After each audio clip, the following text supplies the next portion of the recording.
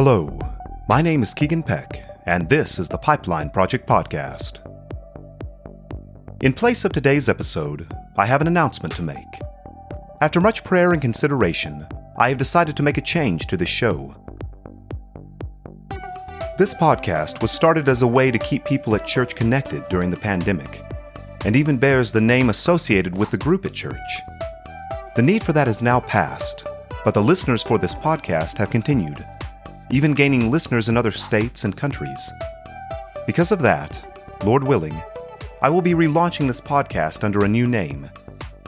This will allow me a break and time to plan instead of working to write, record, and edit and release every single week without ever being able to get ahead.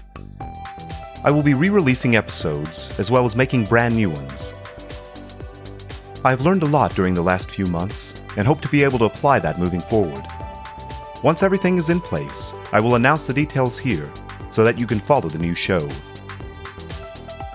If you'd like to reach out to me during the meantime, you can reach me at feedback@thepipelineproject.com.